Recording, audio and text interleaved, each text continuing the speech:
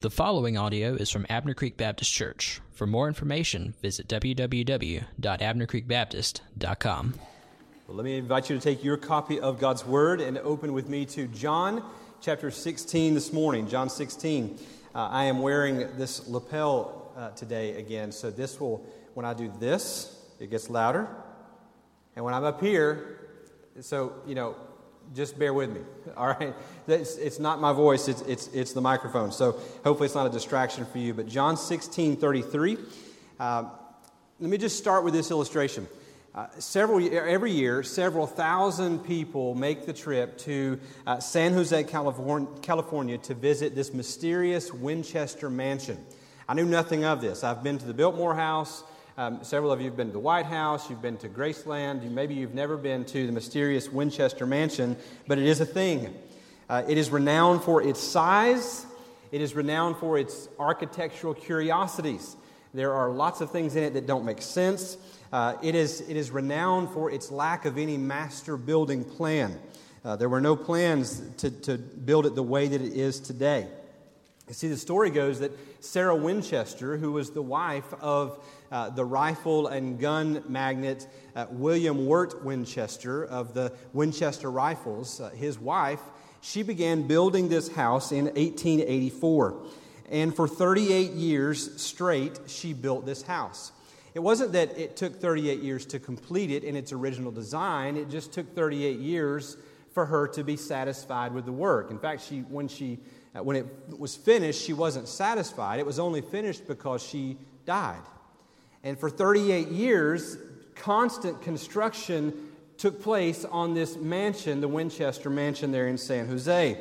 The story is that Mrs. Winchester believed that she would be haunted by all those who were killed by her husband's guns if she stopped building this house. And so for 38 straight years, until she passed away, she kept ordering more and more renovations and more construction. Today, if you were to go see this house in San Jose, you would come across some 10,000 windows. You would come across doors and stairways that lead to blank walls. You would come to this house that has a total of 160 rooms. And you would come to a house that if you were to build the same thing today, you would need $70 million plus to build this house.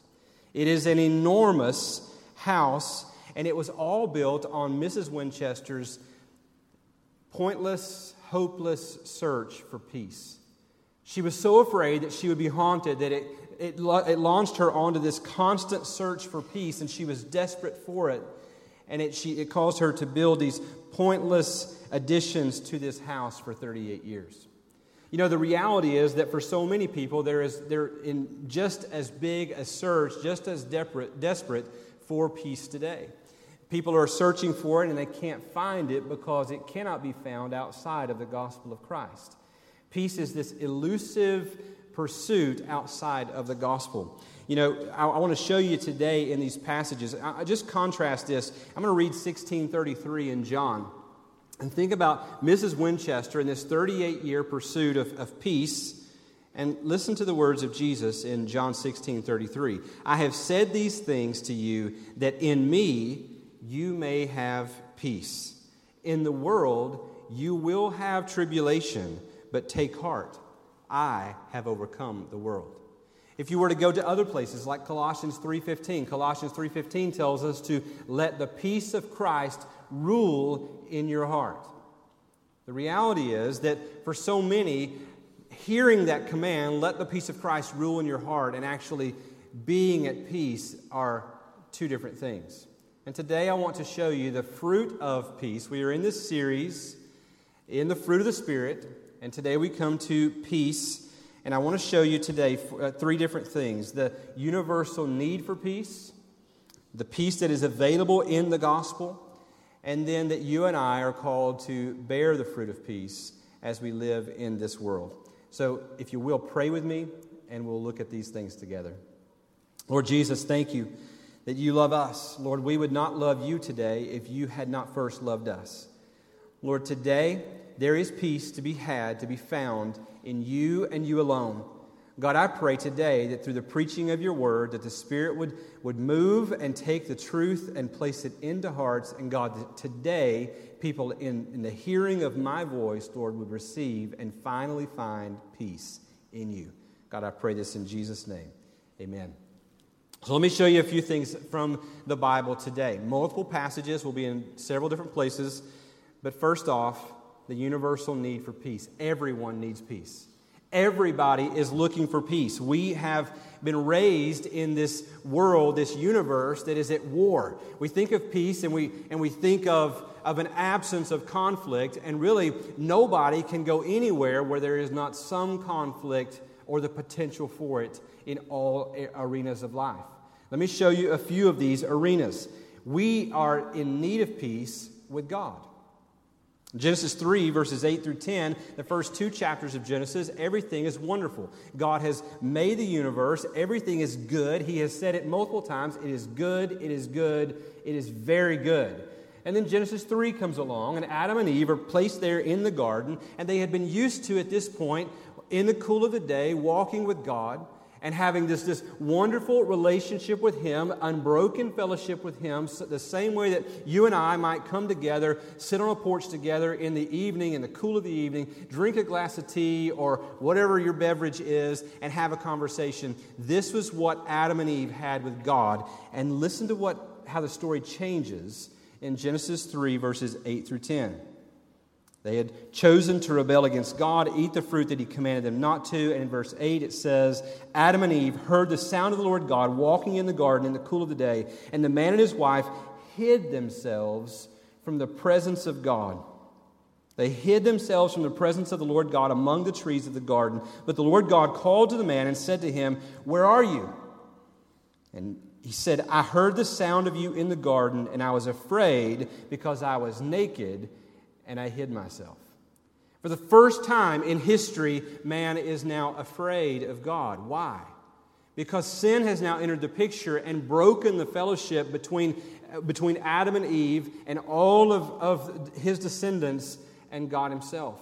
For the first time, Adam runs into the bushes and hides from God. He is now, this relationship of peace that he knew with God has been broken, and now he finds himself at odds or at war with God Himself. You see, the world would have you believe that in this account, if this account is real, they would say, that certainly God didn't hold this against them forever. God merely scolded them, then told them how much He loved them, and then forgot about the whole thing. Your flesh would have you to believe that surely God can't hold you responsible for what Adam and Eve did that day. I mean, you weren't even there. The devil would have you to believe that God is really just making too big of a thing of the whole thing, and really He should just kind of forget about it. I mean, it's not worth eternal wrath. But the reality is, no matter what the world or your flesh or the devil would have you to believe, the Bible tells us a different story. The Bible tells us that because of sin, Adam's and our own, that we are at enmity with God. James 4:4. And that we have become children of wrath, Ephesians 2:3. That God, when we talk about Him outside of the gospel, if we have no access to Him through Jesus alone, if we're just in our own merits, the Bible tells us that we cannot refer to Him as the man upstairs or the big guy in the sky. That He's not your sweet grandfather who just loves to tell you funny things, tell you jokes, and has candy in his pockets and just hands out candy all the time. But instead that God, for the one without the gospel, you're at war with Him. That He will punish sin. He will pour out judgment and wrath on all sin. And if you are in your sin, then you have a big problem. You need peace because you are at war with God. A second arena where you and I, everyone needs peace, is not only with God, but with other people.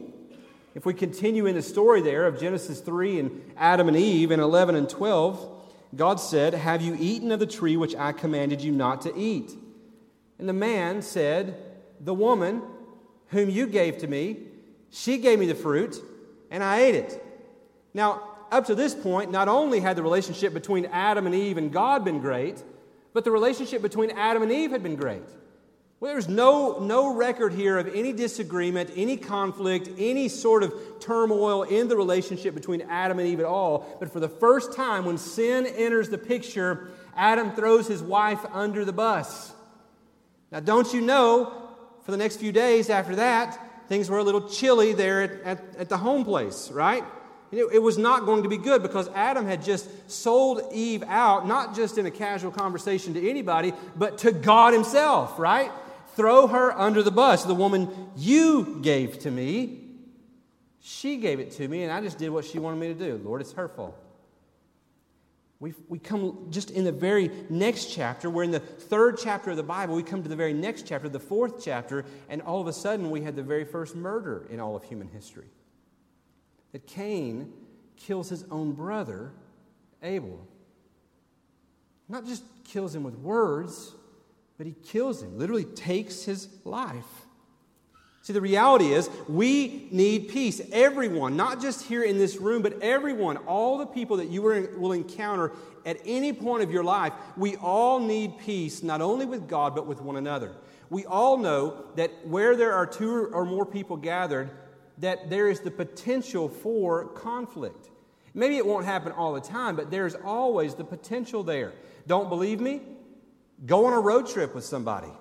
You say, oh, we're best friends. We never argue. Drive across the country with them.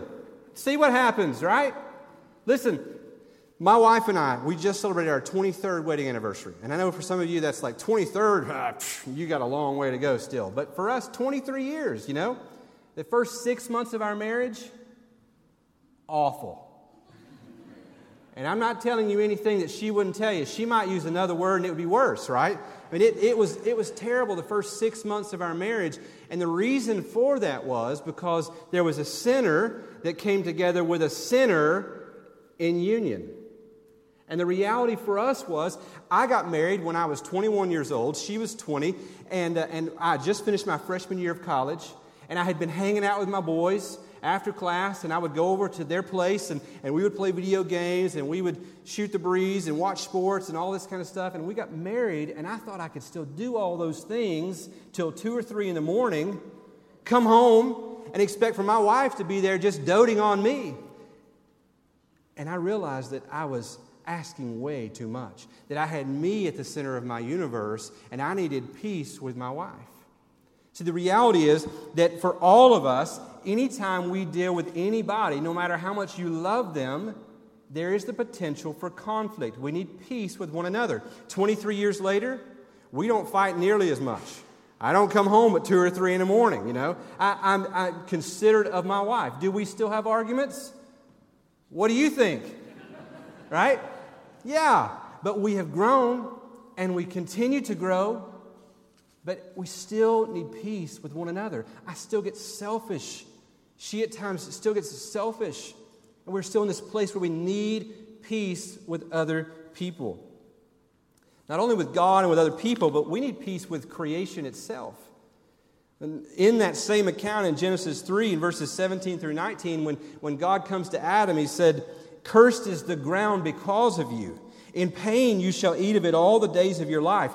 Thorns and thistles it shall bring forth for you, and you shall eat the plants of the field. By the sweat of your face you shall eat bread until you return to the ground, for out of it you were taken, for you are dust, and to dust you shall return." So the reality is we live in a world that not only are we at odds with God and with one another, but even creation itself, even the plants, even everything around us seems to be warring against us. For the first time ever, sin enters the picture. And even though Adam had been given this task, this mandate to have dominion over the earth, for the first time ever, the earth fought against him. Thorns and thistles sprang up, and sweat popped out in the work of the dominion over the earth. And we still feel the effects of it today. Anybody ever get tired of mowing your grass? I mean, it's every week. And look, I'm thankful that we've had some rain and all this kind of stuff. But when you have rain and when you have hot temperatures in South Carolina, the grass grows. And not only does the grass grow, weeds grow. So I get tired sometimes of mowing the grass. I get through, I've told this before, I spend all day sometimes out there in my yard making everything look great.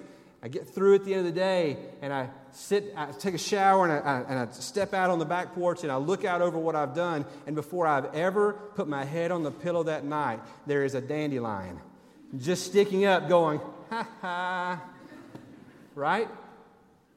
Fire ants? I had no idea what fire ants were when I grew up in Tennessee. We didn't have them. It took me going to Birmingham, Alabama for a year, and I one Sunday morning, leaving the student center after Sunday school, going across the street to the worship center, I was standing on the corner there, waiting for the light to change so I could cross the road, and all of a sudden, something was eating my leg. And not just the ankle, I mean the leg. And I was on fire, and I had no idea. I looked down, and I was standing in this mound, and all of these ants were attacking me. And we didn't have these in Tennessee. And it was all I could do not to get just indecent right there on the corner in Birmingham, Alabama, right? The creation wars against us. We are at war. We need peace with the creation. And one more arena, with ourselves. Anybody have any habits that you would like to get a handle on? Maybe you have fits of anger, these outbursts that come over you. And every time you come to the end of one of those things, you say, why do I do that? I'm going to do better next time. Anybody overeat? Anybody envy? Struggle with gossip? See, we are at war even with ourselves. We have insecurities. Do you know that in 2017 there was over $16 billion spent in America alone on plastic surgery? With insecurities, people wanting to change things about themselves. Even with our own mortality, coming to grips with the fact that we will one day die. You know, exercise is good. I try to exercise at least 5 days a week, and I'm there, and I love the exercise part of that. But exercise can't prevent death. It can't guarantee that I will remain healthy. I work out with a guy who's approaching 70 or so. He's in great physical shape, and he has convinced himself in some ways, I don't think fully, but I think he sort of almost believes that as long as he continues to work out the way he is and eats the right things, that sickness will never touch him. Well, the reality is the Bible says that it will indeed come to everyone, that death is inevitable unless Jesus returns. 1 Thessalonians 5:3 says, while people are saying there is peace and security, then sudden destruction will come upon them as labor pains come upon a pregnant woman, and they will not escape. Last Sunday, in the New York Times, there was an article that ran, and this was the headline. It was called "The Positive Death Movement Comes to Life." And the article was about that death was becoming this popular subject in our culture, and it was not in a way that people were grappling and saying, what do we do with this inevitable thing? How do we escape the hopelessness of death? But instead, there's a movement that has begun of trying to remove the sting from death outside of the gospel. There are these things called death doulas. A doula is typically assigned to a woman who's in labor, and it is typically a woman who comes alongside a pregnant woman and helps her through the birthing process, and then even stays with her longer after the birth and encourages her and helps her in so many ways. Well, now someone has come up with the idea that rather than this only being at the front end of life and having these birthing doulas, but that now they should also be assigned to death itself, and that someone should come alongside and just be an encouragement and sort of keep a smile on the person's face as they are walking through death's door. That somehow this will remove the sting of death. There are things called death cafes where people meet once a month in coffee shops and talk about how do we celebrate death. Well, I got news for you. You can have all the death cafes and you can have all the death doulas you want, but unless you have Christ as your Savior, the Bible tells us that you will grieve without hope. That the sting cannot be removed outside of the gospel. We need peace with God, with other people, with creation itself, and with even ourselves. We live in this perpetual war zone, and we need peace. That's why Isaiah 48:22 says, there is no peace for the wicked. So everyone needs peace. Secondly, I want to show you, though, today is that there's this universal need of peace, but secondly, God gives peace through the gospel. That peace is not this elusive chase that you will never find, but instead God says, oh yes, you can have peace, you need peace, and you can have peace, but it will come through the gospel and the gospel alone. God provides this. He gives peace through the gospel with God. Romans 5:1 says, therefore, since we have been justified by faith, we have peace with God through our Lord Jesus Christ. John 14:27, when Jesus was preparing his disciples for when he would leave, when he would be crucified and when he would ascend back to his Father, Jesus said, peace I leave with you, my peace I give to you, not as the world gives do I give to you. Let not your hearts be troubled, neither let them be afraid. The reality that Jesus was pointing to there is the peace that you and I need with God because we are sinners, children of wrath, at enmity with Him, is the gift of the gospel. That you and I now have the assurance that we can enter boldly into the presence of God, Hebrews 10 tells us, because the curtain has been torn in two. The curtain that is His flesh was ripped for you and I, and the separation between us and God has been removed. And through Christ and Christ alone, we have access to Him. We don't have to hide in the trees or the bushes with Adam, our original father. Instead, we come through Christ boldly, at peace, into the presence of God. God also, through the gospel, provides peace with human beings, with other people. The Bible tells us that we don't have perfect peace with one another, but now peace is possible with one another. That in Ephesians chapter 2, verses 14 through 16, He Himself is our peace, who has made us both one and has broken down in the flesh the dividing wall of hostility by abolishing the law of commandments expressed in ordinances, that He might create in Himself one new man in place of the two, so making peace, and might reconcile us both to God in one body through the cross, killing the hostility. Now, there in that passage, he's talking about Gentiles and the Jewish people. But this applies to you and I today. We've talked about this often, and perhaps you've gotten sick of me saying this, but this is a true reality for us. That if you and I didn't have the gospel in common this morning, chances are you're not coming in here to listen to me speak for 45 minutes. I mean, you're probably going to find something better to do with your time. You're either going to sleep in, or you're going to go to brunch, or you're going to do something. And we look at the world, and without the gospel, that's exactly what they are doing. But you and I come to this place because the dividing wall of hostility has been torn down, and you and I now, even though we would have not a whole lot in common outside of the gospel, we come together through the gospel, and we have peace with one another. Is there potential conflict? Absolutely. Do we come together in this place as people who are not there yet? And will we have disagreement? Will we have offense at times? You better believe it.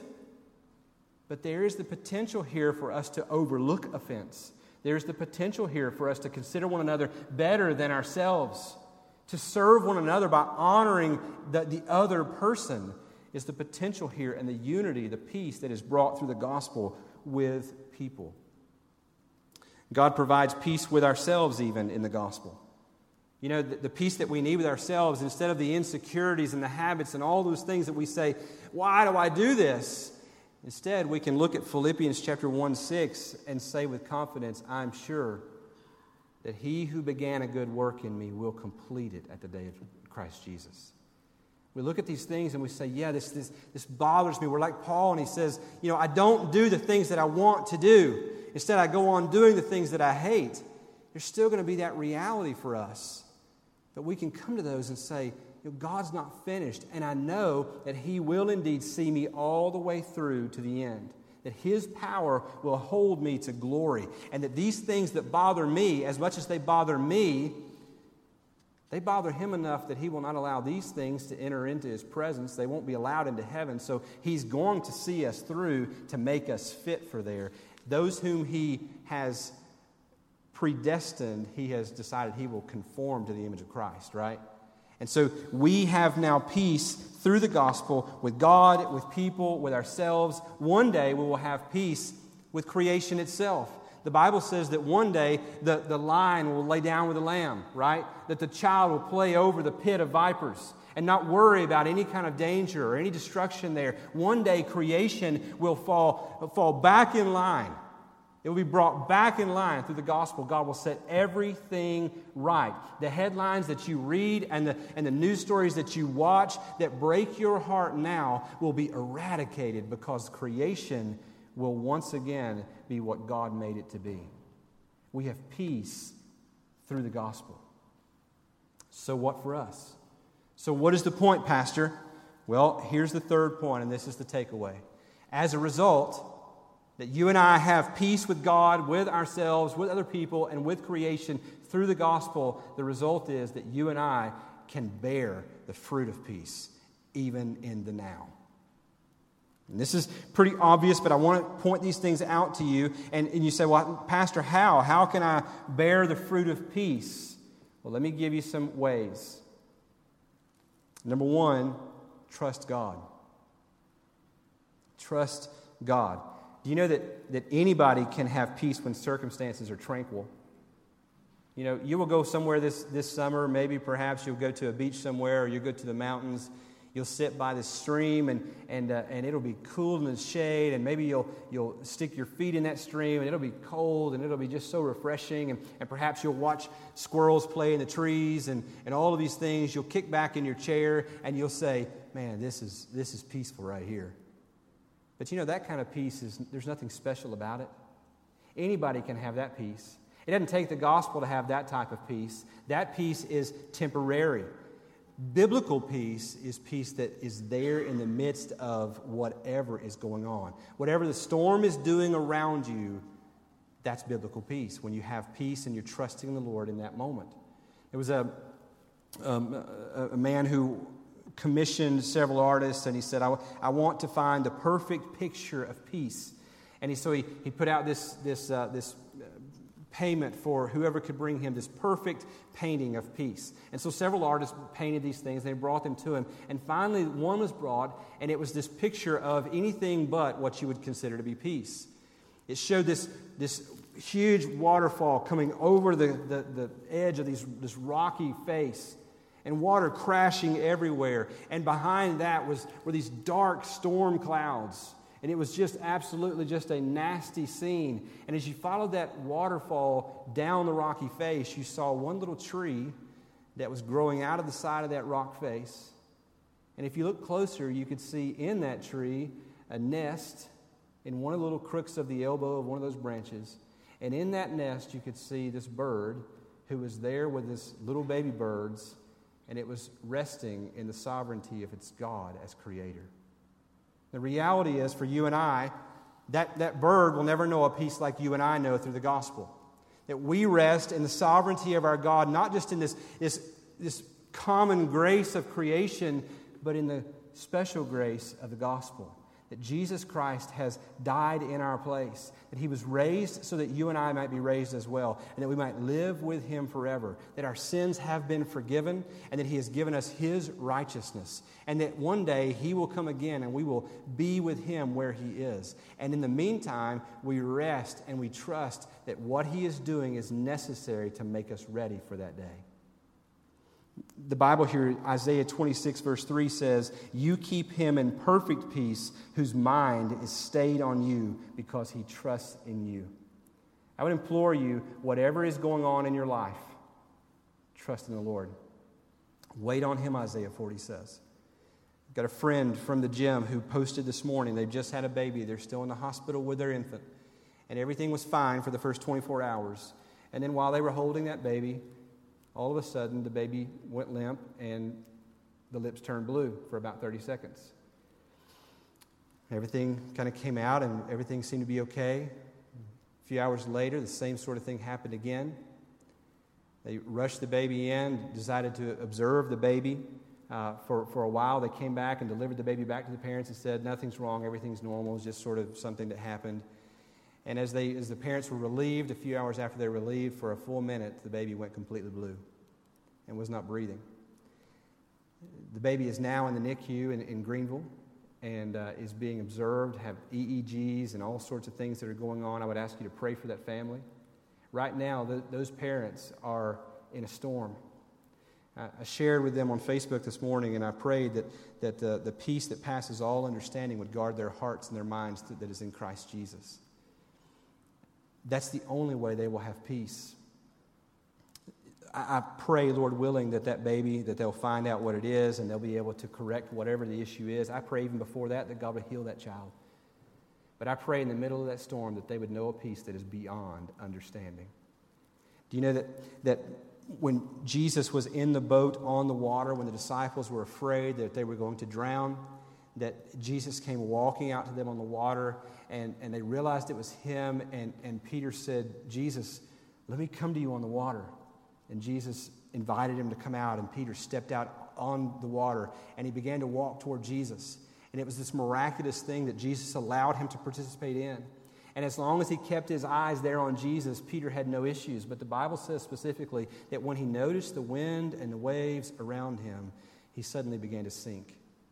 So the reality is for you and I that whatever is going on in your life, if you allow yourself to be distracted and get your focus on all the things that could go wrong, all the things that are going wrong, then you will not trust in the Lord.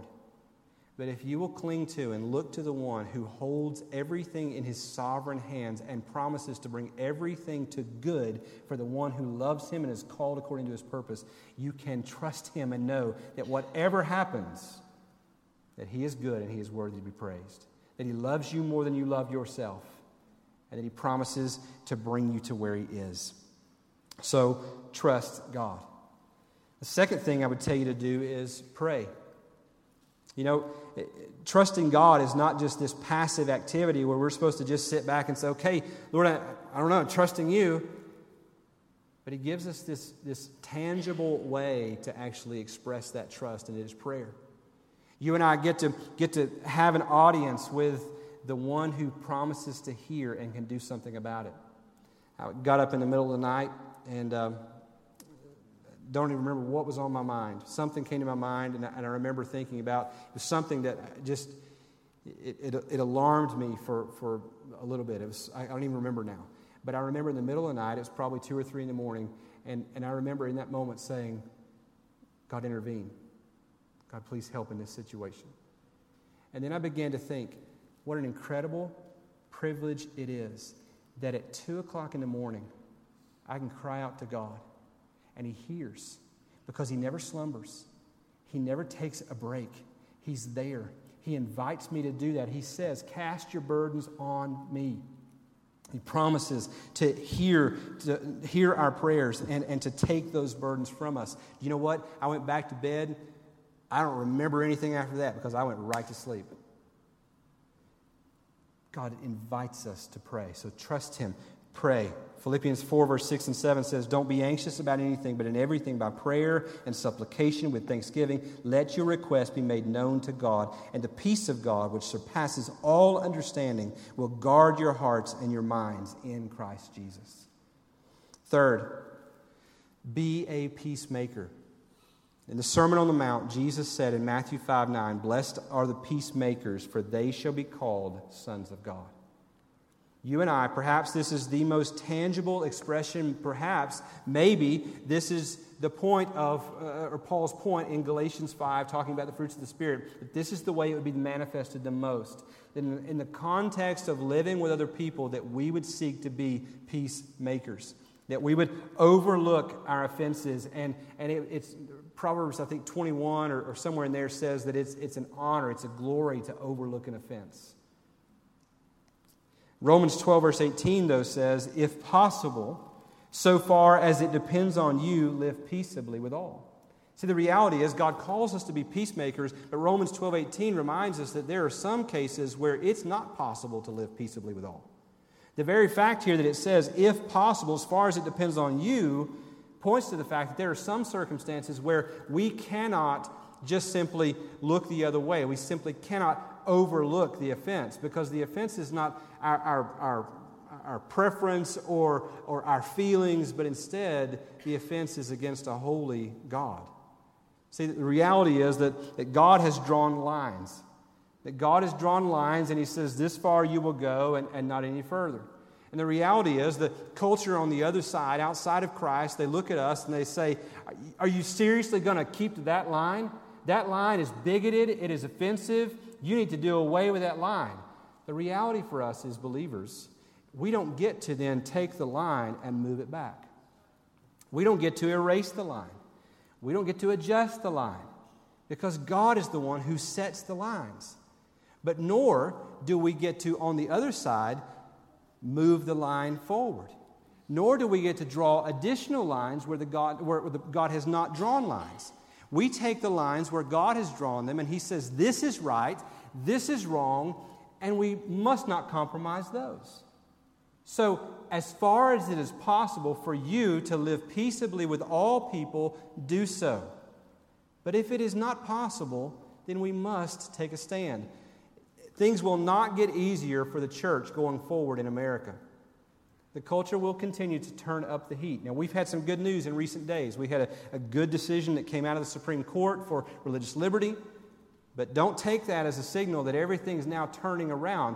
The Bible tells us that in the end, in the last days, that things will grow worse and worse. If you're expecting to come to Christ and everything just fall in line for you, you're coming with false expectations. We must seek to live peaceable with all people and to be peacemakers, but that does not mean that we pull lines away from where God has drawn them. Fourth, strive to be holy in thought and deed. Strive. Strive. You say, how can I strive? How can striving bring peace to my life? Striving seems like that would bring angst to my life. Striving seems like that would bring just frustration and pressure, and then I might have anxiety over striving. Pastor, you really want me to strive for holiness in thought and deed? How can striving produce peace? Well, it all depends on the starting line. If you are starting with your striving at, I'm striving in order for God to receive me, then you're right. It will bring no peace to you at all. If you think that somehow religion can somehow make you acceptable to God, if you're striving to be a good person and to add these things to your life, then it will not bring peace at all. It will only bring frustration and anxiety and lack of assurance for you. But if you're starting at the place where, not starting and trying to be received by God, but in essence, you're starting at the finish line that you have been received by God, and then you strive from there, it takes all the pressure off. I'm not dependent on my ability to keep myself holy. The Bible tells me that in Christ I am holy, that I have been made righteous, and I am free in that. And now I'm at peace to be able to pursue the Lord. And when I fail, I can come back to Him and say, Lord, forgive me. Lord, I really messed up here. Lord, would you give me the grace to pick myself up and to go from here to find myself squarely and totally in You and in what You've done for me alone, and let me strive to be holy in my living so that I would please You. The Bible here tells us that we are to strive to be holy in thought and deed. Philippians 4, verses 8 and 9. Finally, brothers, whatever is true, whatever is honorable, whatever is just, whatever is pure, whatever is lovely, whatever is commendable, if there's any excellence, if there's anything worthy of praise, think about these things. What you've learned and received and heard and seen in me, practice these things, and the God of peace will be with you. See, the Bible tells us here that striving for holiness in thought and deed is a way that brings peace when you come at it from already being in the gospel. And then fifth, be an agent of peace. Be an agent of reconciliation. 2 Corinthians 5, verse 20 says, therefore we are ambassadors for Christ, God making His appeal through us. We implore you on behalf of Christ to be reconciled to God. Do you know that there is a world that lives outside of maybe your sphere most of the time? Maybe you don't know a whole lot of unbelievers. Most of your friends are Christians, perhaps. And if that's the case, I would implore you to find some avenue where you can be around people who don't know the Lord. Because the Bible has told us that we are to be these agents of reconciliation. That the peace that you and I now have with God through the gospel, that we are not to hoard it for ourselves. That we are not to find this good thing and say, man, I have peace with God, and never share that with anyone else. But instead, we are to go out and tell others how they also might come to have peace with God. And in coming to have peace with God, they will find themselves at peace with people, at peace with themselves, eventually at peace with creation, because they will know the Lord Jesus, and He will bring everything to His appointed end. May the peace of God, may the peace of Christ rule in our hearts. Let's pray. Lord Jesus, we confess to you that so many times, Lord, we strive for peace in so many other places. Lord, we seek to find it in so many other avenues. Lord, perhaps even sometimes we sometimes think that we don't even need peace in certain areas. But Lord, today your word tells us, it shows us clearly that, Lord, that we need peace.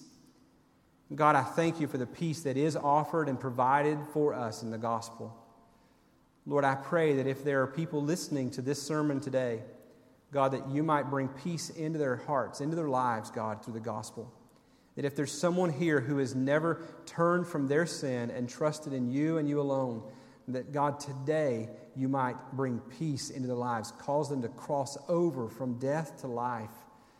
And the war that they are in, Lord, would you set them free? Lord, for all those who are here today and they are believers, they're Christians, Lord, I pray, God, that we would know that what a gift we have in the gospel of peace. Lord, would you help us to know the reality of peace more and more every day? As John 15 tells us, Lord, as we abide in you, that you would produce the fruit of peace in our lives. God, there are people in listening to this sermon today in this room who are going through all sorts of things. God, things that I don't know about, things that only they are aware of, things that are harder than I will ever know. But God, I pray that in the middle of it, that they would experience a peace that is beyond understanding. Lord, that in the middle of whatever storm they are in, that you would be made much of, and they would cling and trust to you because you are indeed good. You are good in all things, and you promise to bring good to all those who trust and love you. God, would you glorify yourself in us by making us at peace squarely in the gospel of Christ. I pray this in Jesus' name. Amen. I want to give you an opportunity to reflect on the sermon this morning and to respond appropriately. However the Lord has spoken to you, whatever He has led you to do today, I want you to know you have freedom to respond. If today you need to come and you just need to pray and cast a burden out to Him, that second point of application was pray. Perhaps maybe just come and kneel across the front here and cast a burden. Bring it to the Lord. Don't hang on to it and allow it to produce anxiety in your life, but instead bring it to Him. Maybe you're here today and you've never trusted the Lord as your Savior. And right now, you don't know the peace that I've spoken of. You know all too well that I'm exactly right. That you need peace with God, with people, with creation, with yourself. I'm telling you, the only place that it can be found is in Christ. If you know that today, I would love to have the privilege of leading you to trust the Lord as your Savior. I'll be seated on the front row. I'd love for you to come and speak with me. I'd love to just show you what the gospel, what the Bible tells us about salvation in Jesus alone. I don't know how else the Lord has led, but you do. And so I would implore you just to say yes. Whatever it is that He's leading you to today, would you say yes and respond and find Him to be the giver of peace?